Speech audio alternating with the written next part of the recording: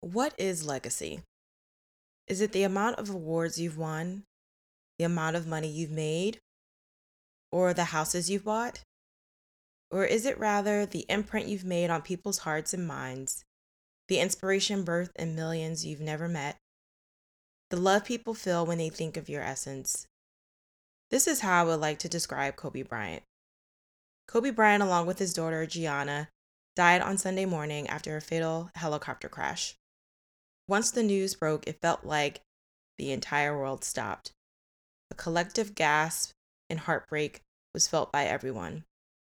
Because even if you never met Kobe, you respected how he handled himself, how he loved the game of basketball, and how he was passionate about helping and supporting others. Whether that was through his Mamba Sports Academy, award-winning documentary, or imaginary book series inspired by Harry Potter. And although he was 41, he had so much promise in the beginning of a second act, and still what we believed had so much more work to be done.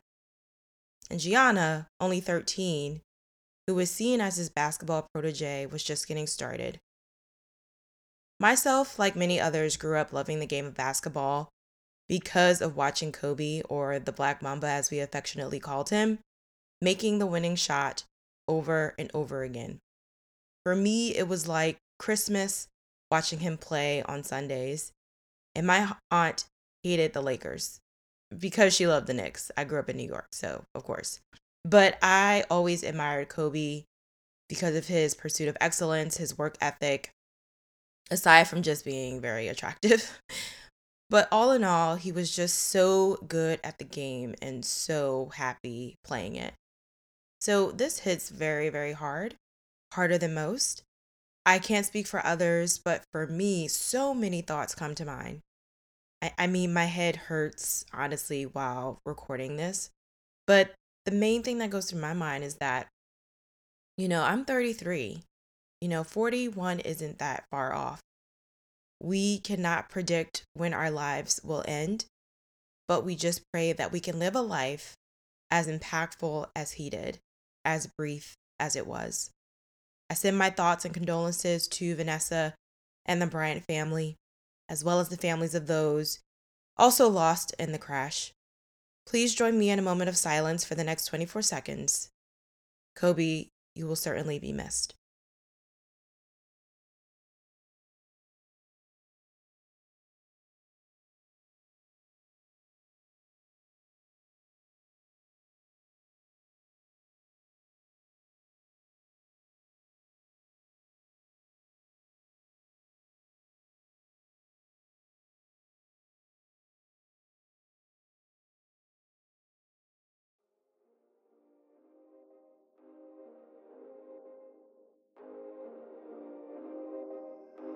Hello, and welcome to the Real Talk with Tamara podcast.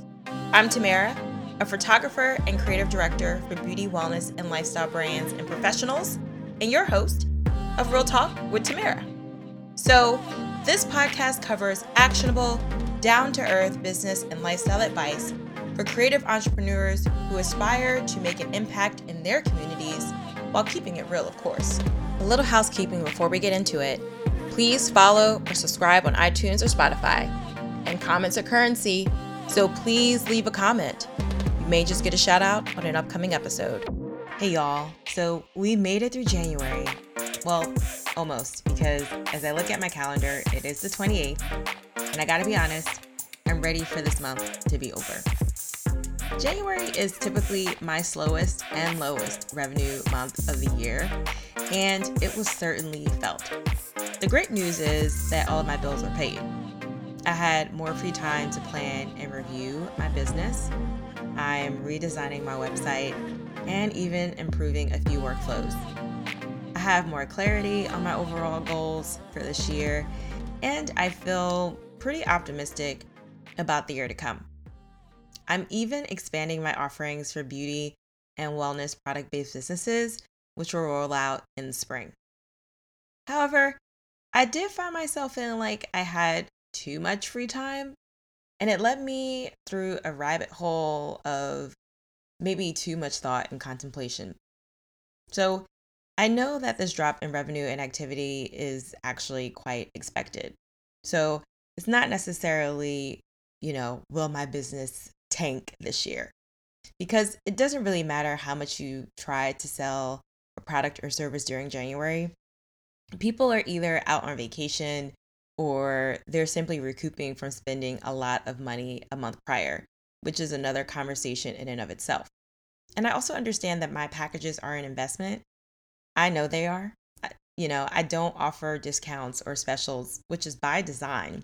So it's expectant, quite frankly, that January is literally going to be the slowest month of my year.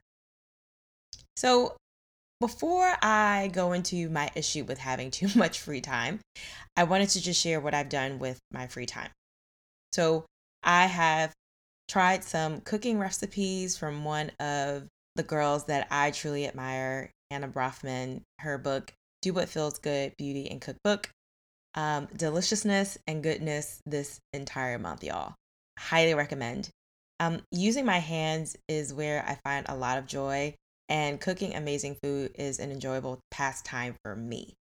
I can play Chopped on my laptop while cooking and be totally happy. The next thing that I've been doing is just prepping and planning the podcast, which again, I find a lot of joy and excitement in. I find joy in coming up with the topics, with interviewing, with recording, even the editing, which I know is the bane of existence for a lot of people. But for me, I just thoroughly enjoy every part of the process. I've been planning some really amazing guest episodes, and I honestly can't wait for them to share their nuggets with you. And my goal for this year is to release 50 episodes. And the only way that happens is having simple and easy to follow plans in place.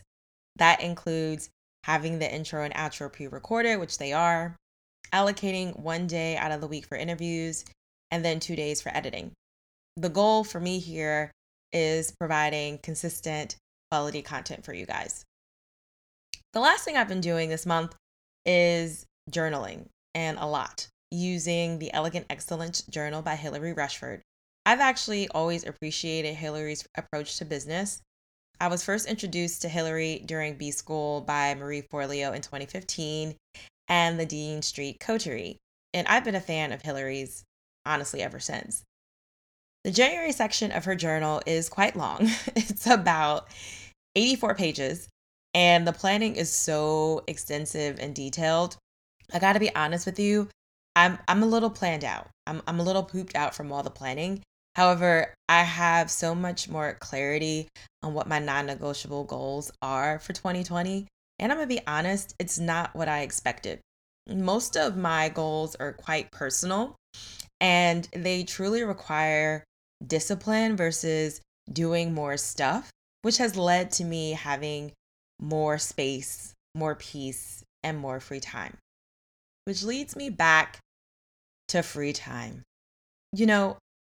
I have prayed for a time where I didn't have to work a typical 40-hour work week to make enough money to take care of myself and cover all of my business expenses.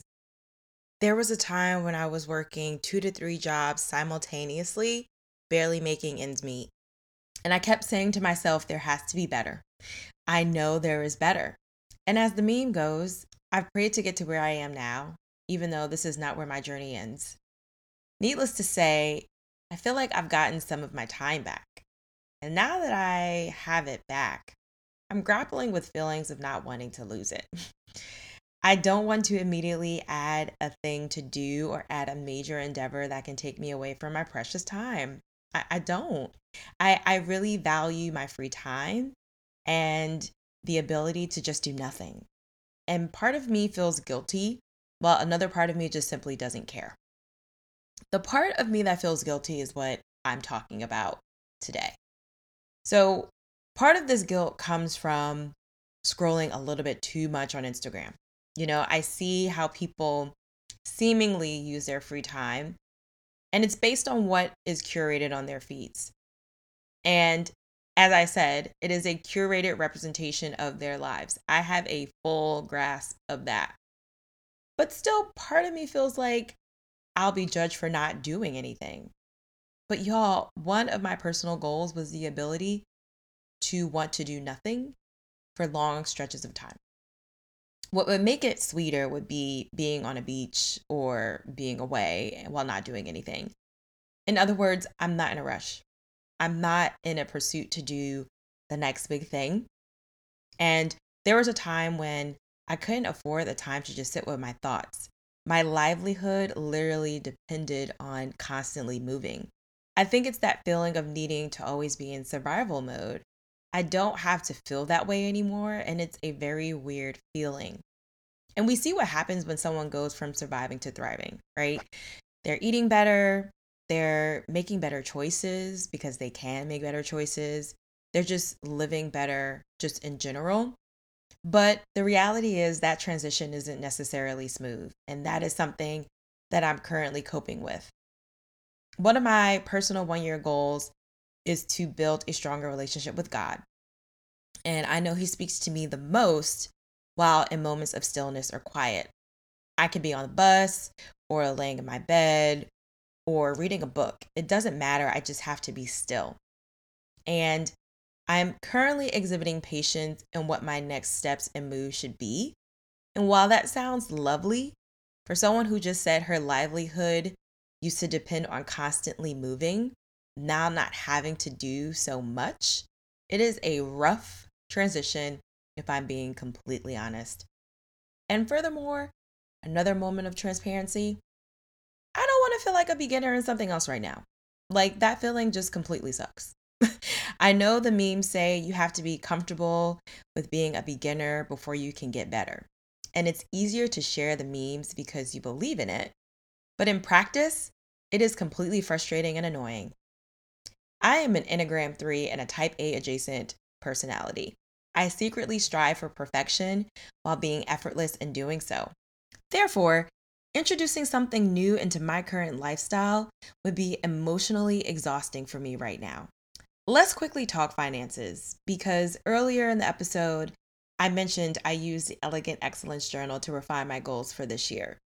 And they are improving my credit score, saving $5,000 to hold me accountable, y'all, and releasing 50 episodes of Real Talk with Tamara. But please note, I didn't say make $80,000 in my business, launch a mastermind, launch a program or a course, and figure out my $1 million idea. Free time has shown me this. It doesn't matter what your revenue goals are if your financial discipline is shit. If you think having 6 figures is going to solve your immediate problems, and they may temporarily, if you're overspending, not being mindful of how and where you're spending your money, that 6 figures will only take you so far. And while my business is important and literally the primary source of my income right now, surprisingly, it isn't my major priority. My financial health is, regardless of what is in my bank account. Because I know if I'm financially healthy, I'll be able to do the things that I truly want to do.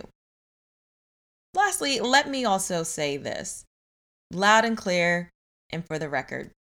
Having free time has allowed me to make the declaration comfortably that I do not want to launch a course.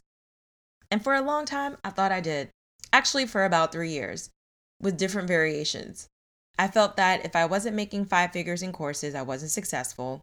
Or if I didn't have a course, I'm leaving money on the table, which in theory can be true if that is something I truly desire to do. And for a time, I did, until I truly asked myself how I wanted to utilize my time.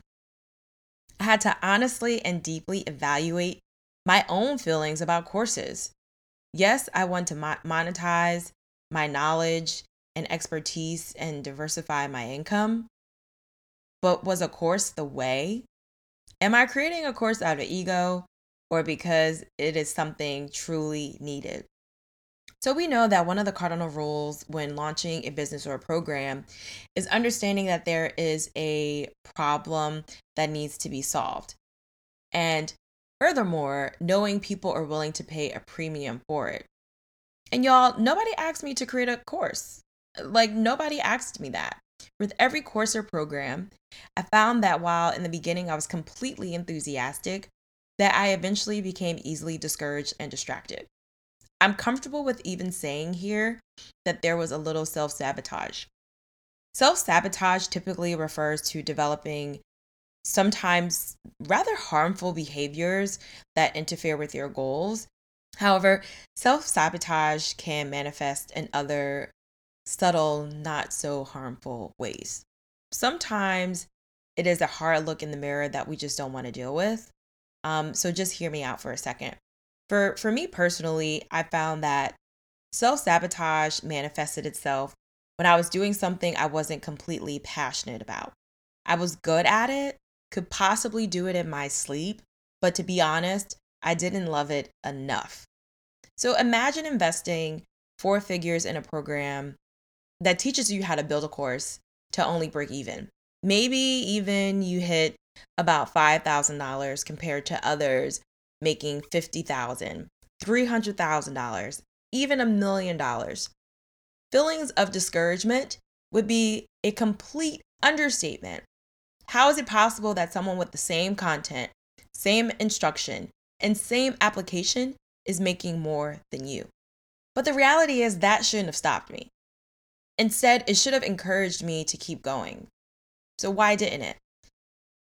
Because the feelings I had surrounding course creation were those of stress, limited fulfillment, and complete overwhelm. Like I was literally losing sleep about my course calendar and my launch calendar. Should I do a pre-launch? Should I do a pre-sale? When do I have the real launch? What about post-launch? Like all of that shit was just stressing me out.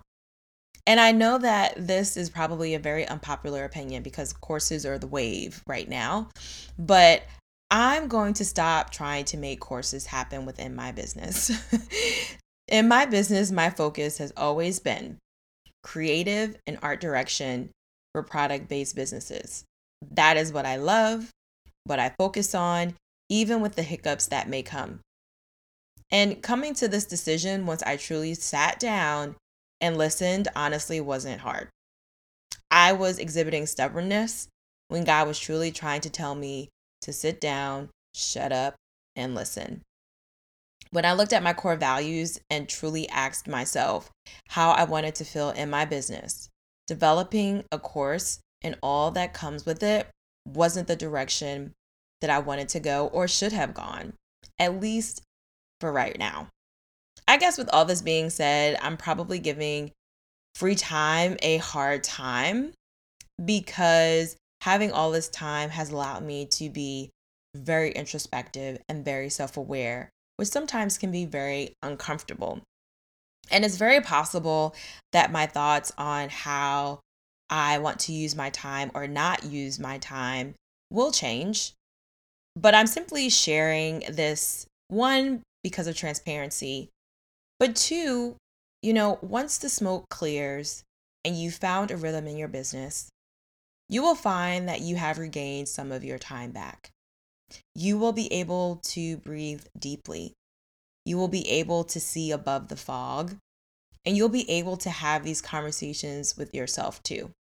With all of this being said, I'm ready for January to be over so I can move on to February. And on that note, this wraps up another edition of Real Talk with Tamara, Real Talk for Real Women. If you like what you've heard, please share with reckless abandon. And don't forget to follow on iTunes or Spotify so you don't miss out on the next episode. Until next time, remember to grind with grace and love, peace, and do you, boo.